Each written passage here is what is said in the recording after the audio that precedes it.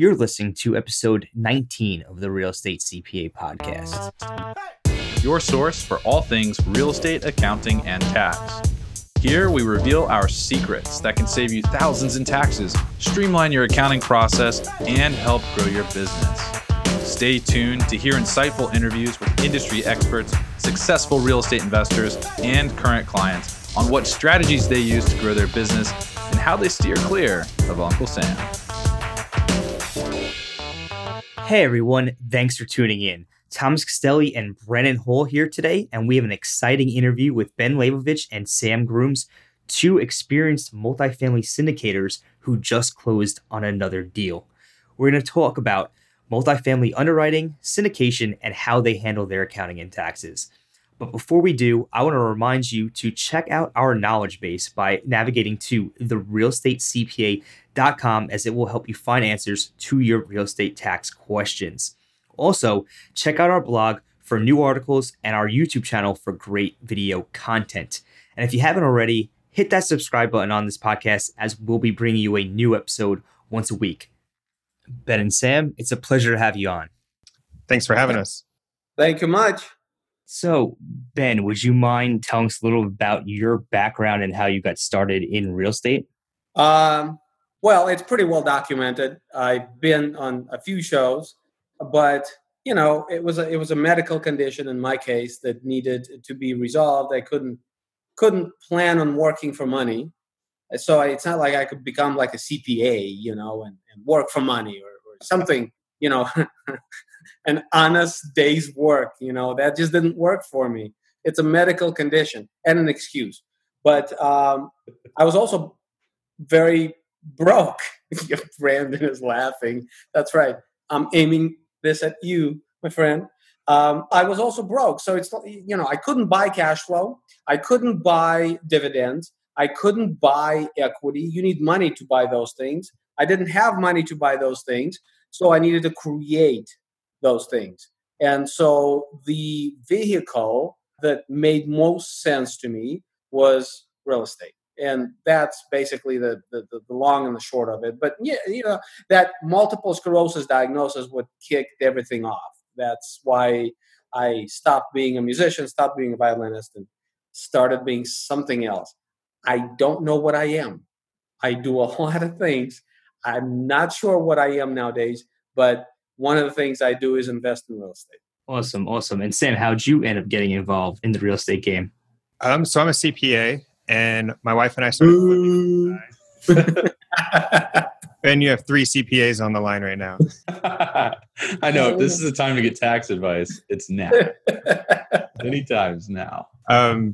So me and my wife started flipping houses. And then a few months after we got married, she left her career to get her license, her agent's license.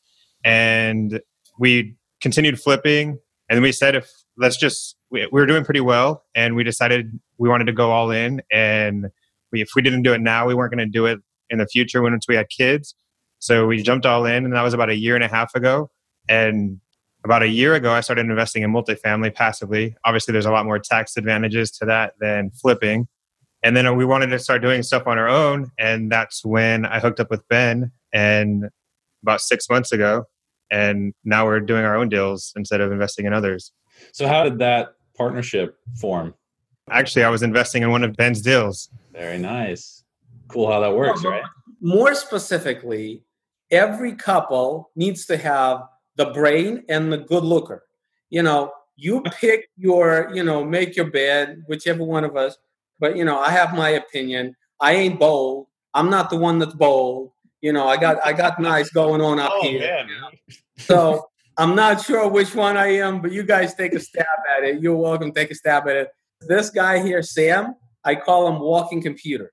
He is, and you can hear the way he talks. There's like processing going on behind those words. It's like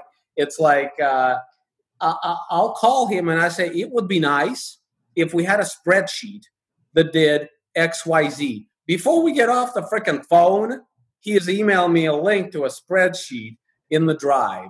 It's the most amazing thing I've ever heard. It's just a very smart guy. I'm very fortunate and blessed. Very They nice. have in my life. So Sam, question for you. You started in flips with your wife. Or why shift gears towards multifamily? We wanted something that's a little bit more passive, and you're paying income tax on all of that. So we wanted to get a better return basically on our time and on money. And rentals and cash flow is the way to go. We chose multifamily because it just doesn't make sense on the single family market right now. It's really hard to find good cash flows. And then the management side just doesn't make sense either. We wanted someone professional that can manage it for us. And until you get to 75 to 100 units, it's really hard to get that professional level management. So that's when we started investing in other multifamily deals. And that just was a natural progression to start doing our own. Can you explain what that professional level management is? We hear a lot of our clients talk about it too. Like up until about 20 units, it's fine managing yourself. And then you get above that and up until about the 90 unit range, like you just kind of mentioned. Right. It's kind of like a gray area. Like It's a function of payroll, right? It's a function of payroll, because when we talk about professional systems in general, we're talking about building systems and processes. And you can't have processes without systems and vice versa. And so really it comes down to, can your property overhead support paying for people? And there's an inefficiency that exists. This is a top line conversation, right? So yeah, if you're renting $2,000 units, you can do it with 60 units without cutting any corners. But by and large, where most of us are in $800 to $1,200, $1,300 per unit, you're really looking at 90 units and up before you start seeing the efficiencies that enable you to underwrite the payroll without having to cut corners. And you have to do payroll in order to get professional people doing things in a professional manner. So that, I think, is really why I left small multifamily and work exclusively in large multifamily now, and why Sam was smart enough, wise enough, I would say, to figure this out without the trial and error of doing this. He just looked at the numbers as a CPA would do and saw that it didn't make sense. Sounds like you're a pretty smart guy, Sam. Is that just like all CPAs are pretty brilliant people, I think? Yeah, that's what I'm hearing from Ben. Yeah, one of the questions I had, for you guys both being, I just recently attended one of Ben's events on underwriting, and that would be what. I know you also coach people on underwriting as well. What do you see as a most common mistake investors make while they're underwriting a deal, and something that you guide people to fix, if you will? It's interesting. We posted that thread on Bigger Pockets, and at one point somebody asked a similar question, and Sam and I answered in different ways. And then he jumped in and said, "This is lovely, because this showcases perfectly how we come at things from different standpoints." So I am, in my training, a lot more liberal arts. So I paint pictures and I tell stories, and then I boil those down to numbers.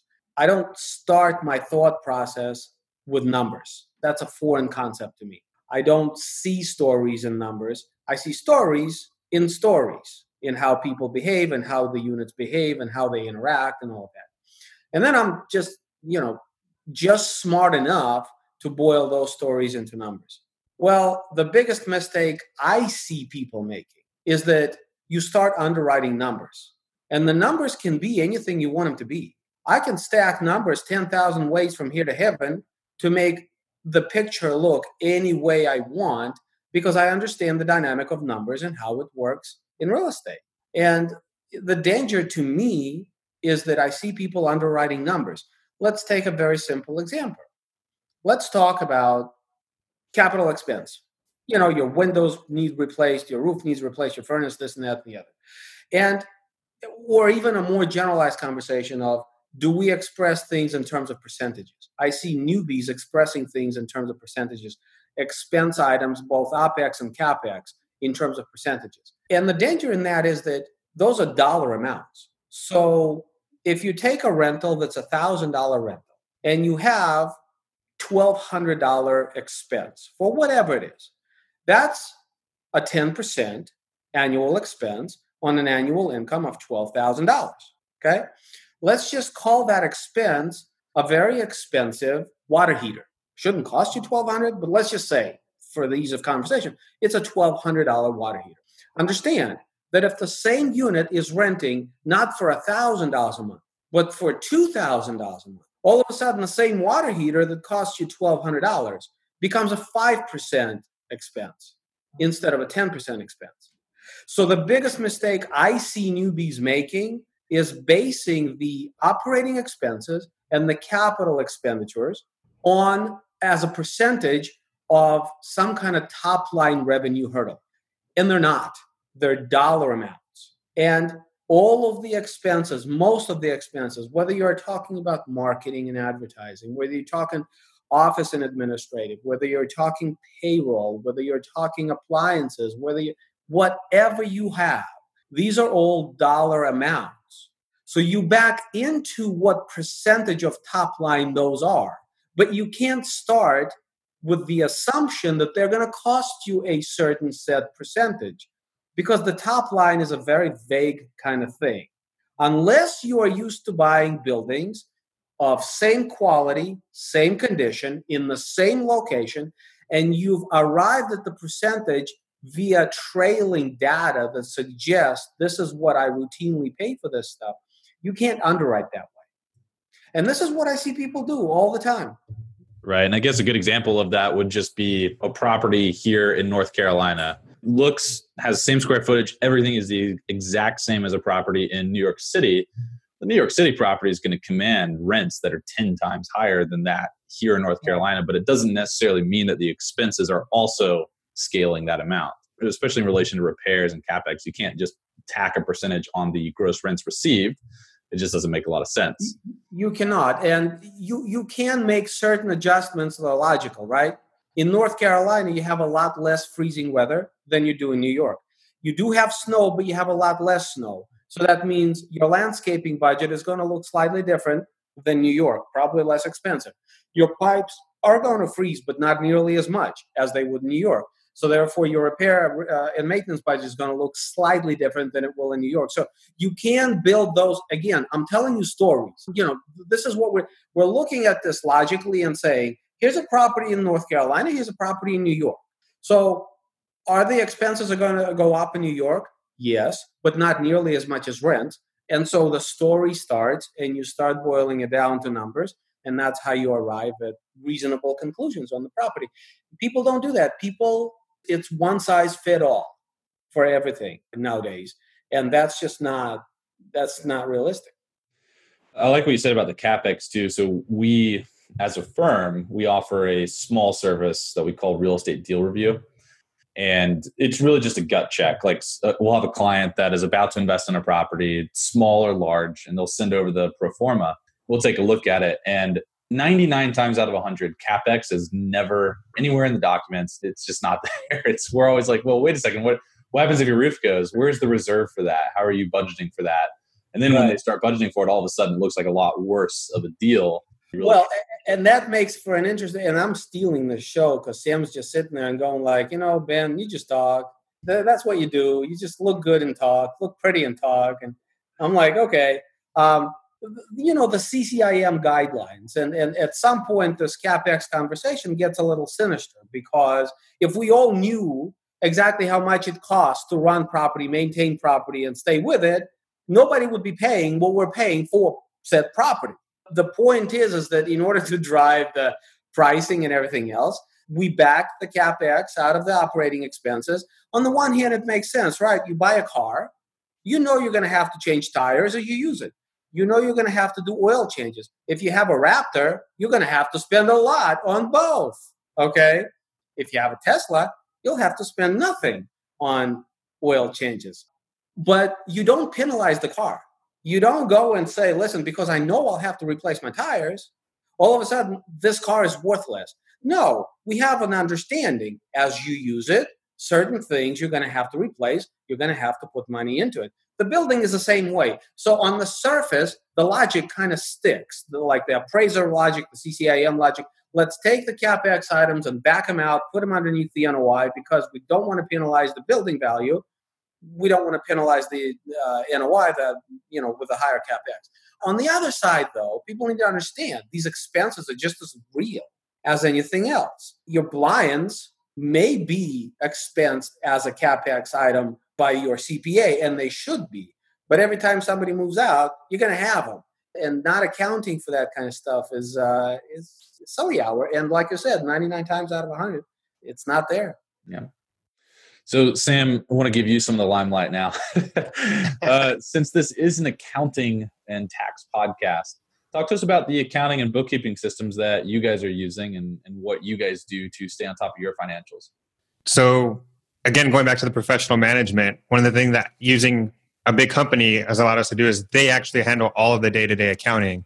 We work with their financial reporting team and come up with exactly what reports we want, what we want to see, but the day-to-day accounting all happens there. What we also did was we purchased an investor portal so that can link to their accounting system. So it'll pull that in for us, provide our investors with up-to-date accounting and all the metrics. And then we, on the investment side, we have just been using QuickBooks to basically handle our accounting at the investment management level. Do you mind sharing what that investor portal was? It's IMS, Investor Management Services. There's two big ones, and they're one of the two. And they've been great so far. Really easy to implement, and we love using them. So your professional management, are we referring to the property management company, like the operators there? Okay. So they are professional enough with their accounting and their financial reporting that you guys don't really have to do any touch up or roll up or anything? Oh, yeah, we have to do touch up. So they use Yardi, Yardi is one of the probably 2 or 3 biggest on-site property management software. And there's a lot of touch up, specifically in the beginning, because landlords like things to look in specific ways. Different people like different things, right? One of the big learning curves for me was I was looking at a lot of offering memorandums, and sometimes you will see repair and maintenance broken down into 2 categories. One that's basically just because, of course, you're paying payroll at that scale, right? So you're not paying the plumber to come fix your faucet. All you're buying is the actual faucet, right? And that becomes your repair and maintenance, parts and materials and things like that, right? So you're seeing that line item, but you're also seeing things like flooring, blinds, light fixtures, light switches, things like that. They're obviously going to be CapEx by the time they come to you guys. They should be CapEx, but in reality, they're just part of day-to-day repair and maintenance budget. So what is interesting is that we have to sit down with them, with the PM, and tell them how we want it. For our purposes, do we want those light switches inside the OpEx? Or do we want them back out of the NOI and show up below the line? Of course, when you go to sell the property, you want all of the OpEx below the line. But those are the kind of conversations that take place to kind of zero in on the reporting. But they have a large manager, like these guys have over 20,000 units under management. So they have their legal department, they have their construction arm, they have reporting arm, they have the guys and the CPAs and bookkeepers sitting there in the back office doing the books. That's what we mean when we say professional management. So when it comes down to, you guys have them do all your bookkeeping and accounting and stuff, you touch it up with them. At what point do you loop your CPA? And do you guys, Sam, I know he's a CPA. Does he do the taxes, or you have a professional CPA do the taxes? Sam does absolutely not do the taxes. So we will have an accountant prepare all the K-1s for the investors. Awesome. And it might be a certain guy named Hall. I don't know. We still have to figure that part out. We do need to figure that out. So you have a third party prepare, the tax prep, as I think any syndicator would, regardless of whether you're CPA or not. Do you receive tax strategy from a CPA, or do you guide that? And if you do guide that, what strategies do you use? Well, there's a lot of conversation on things like cost segs, and there's no magic to most of what we do in the apartment business, right? In terms of tax strategy. There is some conversation regarding whether to do cost segs or not to do cost segs and things of that nature. But I think most syndicators will tell you that keeping money now and worrying about how to shelter it later is probably what most investors will want to do. So things like a cost segregation study and things of that nature. The new tax law, Sam and I think, really helps us in terms of essentially expensing almost $1.5 million of CapEx in the first year or two. I mean, that's just losses galore. you Yeah. know. Just to expand on that for our listeners. So if you do a cost segregation study in 2018 or beyond, you can now take 100% bonus depreciation on any asset or any component within your asset that has a useful life of less than 20 years. So that's land improvements, personal property, carpeting, whatever is in the property that you're purchasing. As long as it has a useful life of less than 20 years, you can 100% expense it with a cost segregation study. So it's really important to get that cost seg done in the first year, because if you do the cost seg in the second year, you can't take that 100% bonus depreciation. And we generally see anywhere between 20, 25, or what is it, Thomas, 25 to 30% Yeah, of the asset purchase price being immediately expensed due to cost seg. Yeah. So we're going to have that about 25 to 30%. And then like Ben said, we're also spending a 1.4 million in the first year in additional CapEx. So we're going to have a huge deduction. Got it. So that was additional CapEx. Yes. Yeah, oh yeah, we're that's one of the reasons we don't have a cost seg study on the books right now, because we're going through and literally $7,500 inside the unit, another $500,000 in the exterior. I mean, that's coming out in the next 18 months. And our understanding of the law is that we can expense that essentially in addition to the cost seg bump that we get on the straight line depreciation. So something like this is just fabulous shelter for a lot of people. Yeah. And, I have to imagine that since you guys do syndication, that most of your investors are credited. And, if you're in a credit investor, chances are you are in these higher tax brackets, the 35, 37% tax bracket, which of course, depreciation recapture is 25%. So even if you're doing it, you're capturing all this depreciation, you're writing it off. And you're paying it back at 25%, but you're saving yourself 12% if you're at that highest tax bracket, 37. So, well, not only that, but interestingly, on a lot of deals that we would buy, there's not a whole lot of cash flow in the first year or two because we're buying it to reposition it. Why? Because it's mismanaged, so the rents are low. So we're not going to see a lot of cash flow. So you're carrying all of these losses forward. So when we go ahead and sell in year 4 or 5 or 7 or whatever, you're only paying 25% to recapture the unsheltered portion that you're not able to shelter.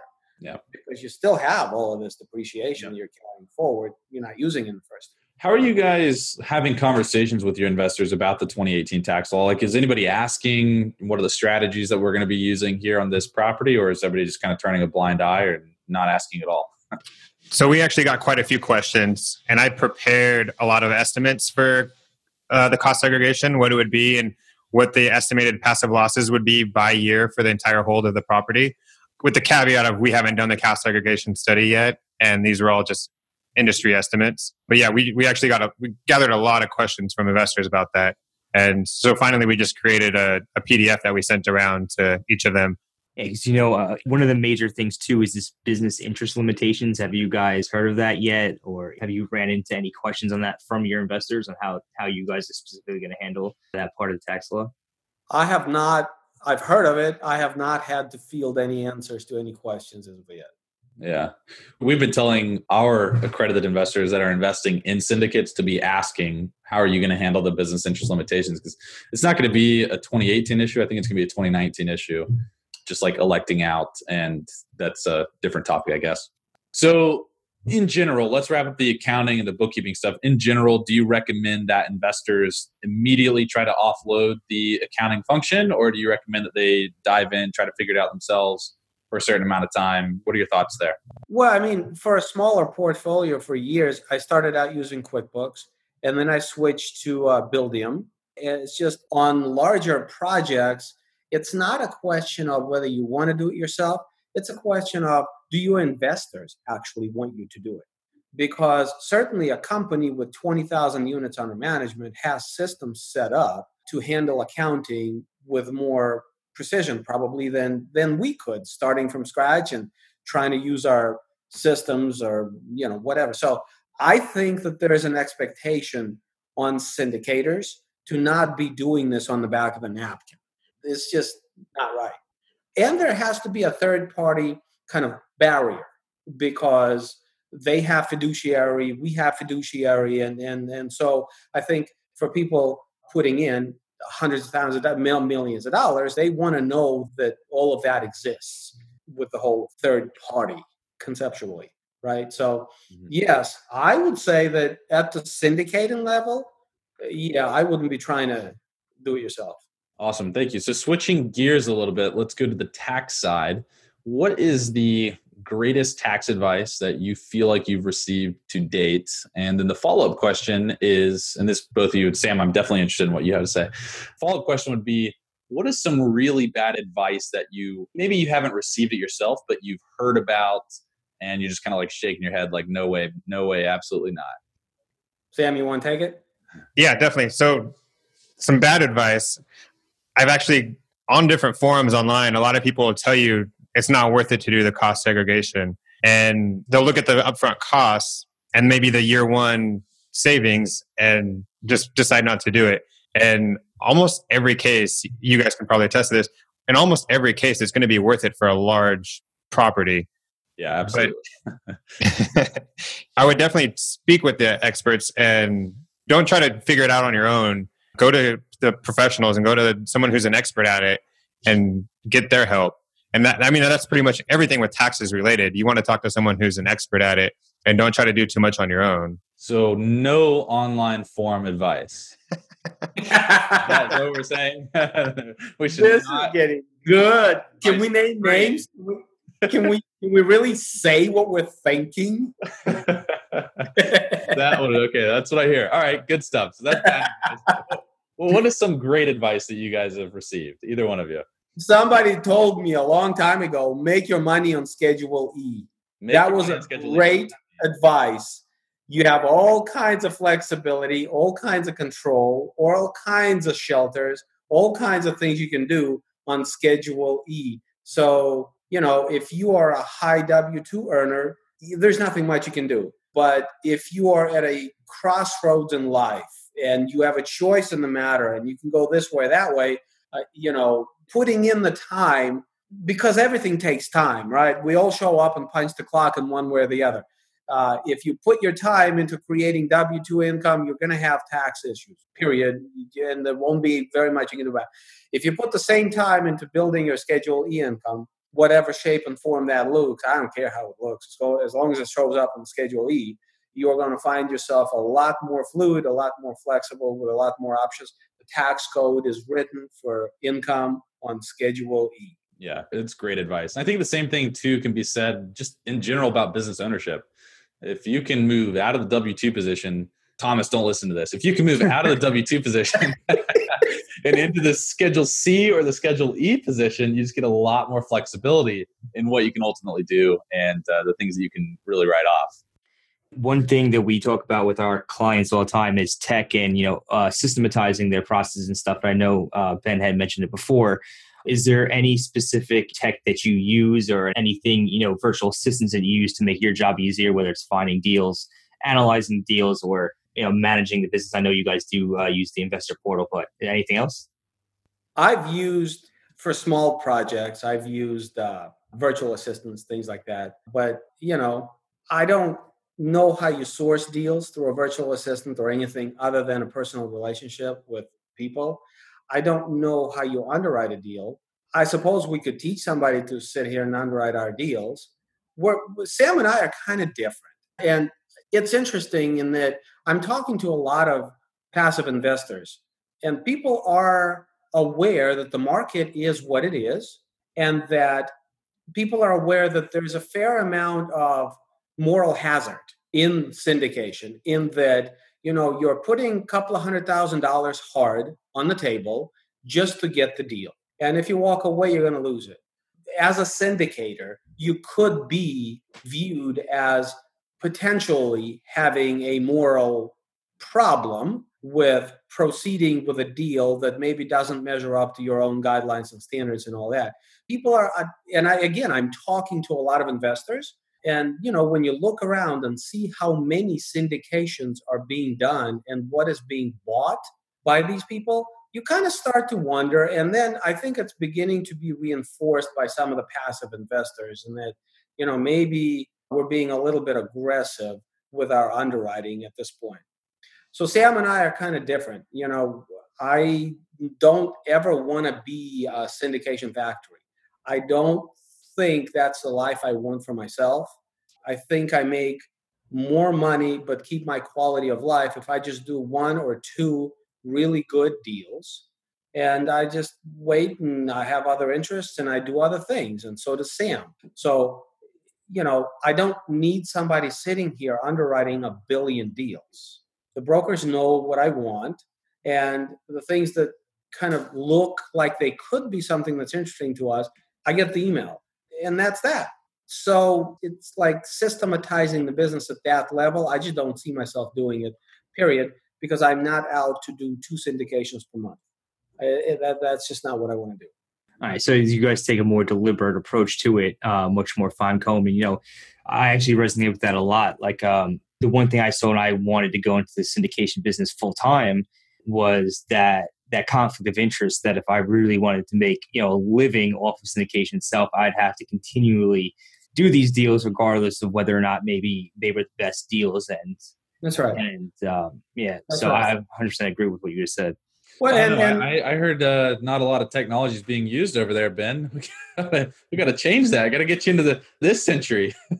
Okay, I'm open to suggestions. Which technology would you recommend? I don't know, man. You're the syndicate. I'm a CPA. I'm not.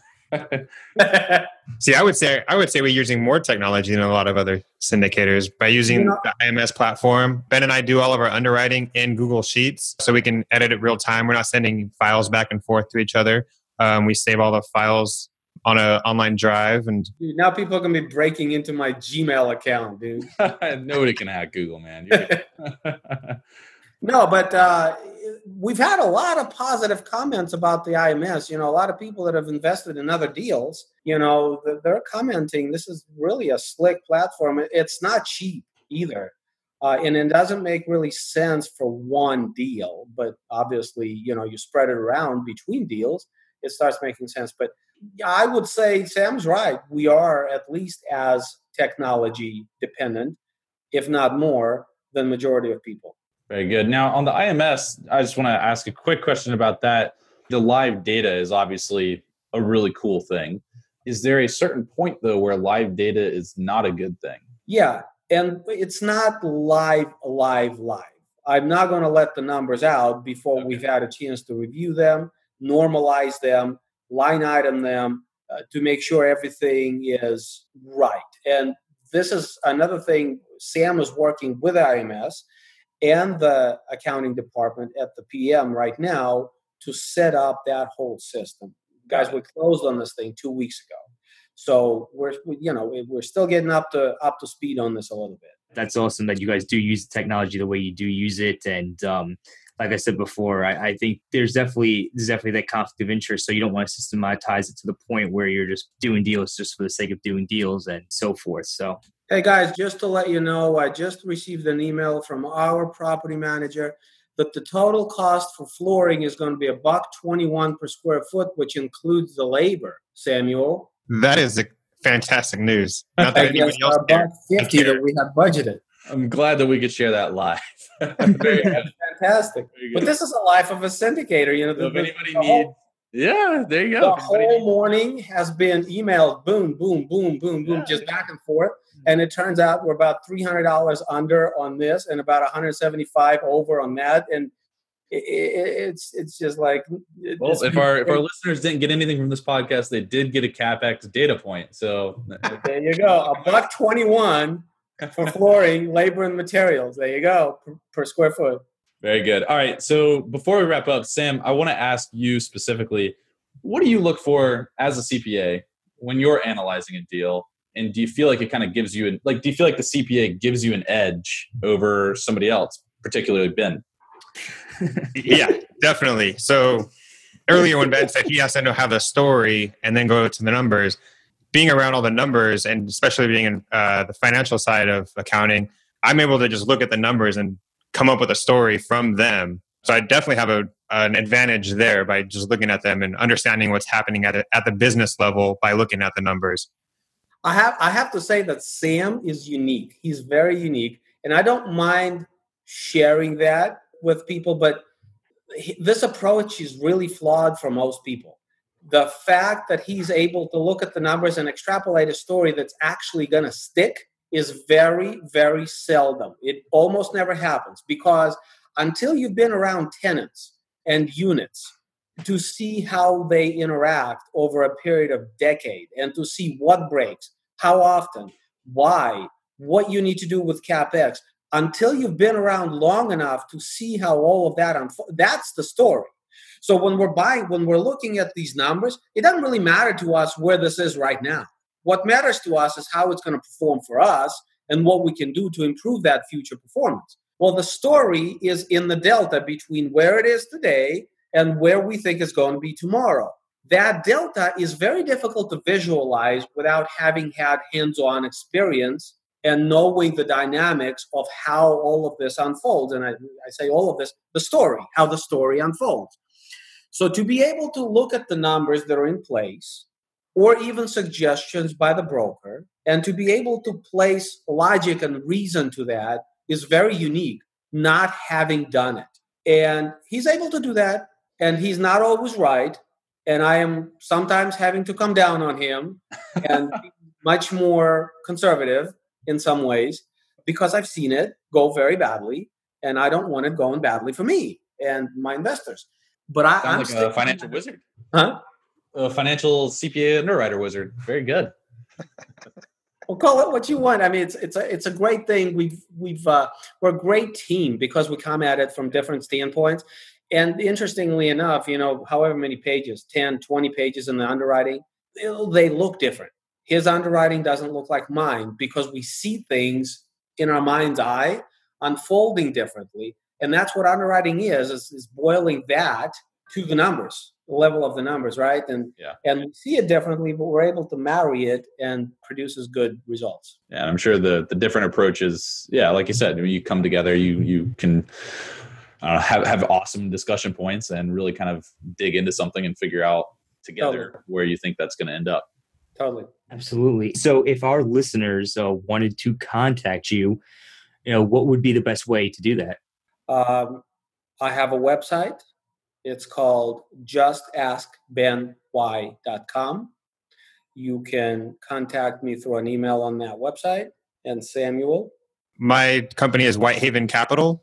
And so my website is whitehavencapital.com. And my email address is at sam@whitehavencapital.com.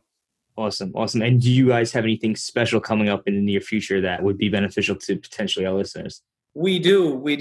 You mentioned briefly that you attended an event, a workshop I put up in Jersey. I did a whole day's worth of underwriting. Sam and I, for me, guys, this is 5 years, culmination of 5 years of work to really understand how this works. Maybe because I'm not a CPA, it took me longer, but it's been a long road.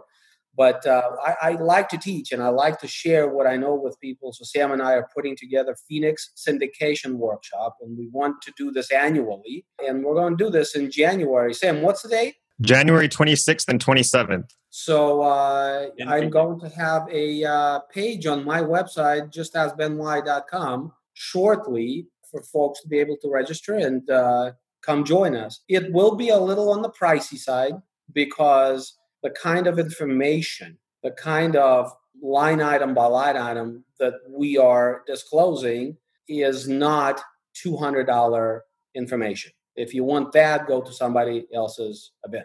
We are really going to show up to teach how you can go from point A to point Z, find a deal, underwrite a deal, syndicate the deal, the entire thing. Well, that's awesome. I would have to say that from the event that I went to that Ben did, I was very, very impressed and very happy with the content that Ben provided. And I learned a lot. So I would definitely say check that out if you guys are out there trying to syndicate deals and wouldn't want to miss it. So Ben and Sam, very excited that you came on today and hope to do it again sometime in the future. And is there any closing thoughts you'd want to leave before we go ahead and wrap it up? Thanks for having us, guys. And let's definitely get you on board for doing our K1s so I can get that off my back.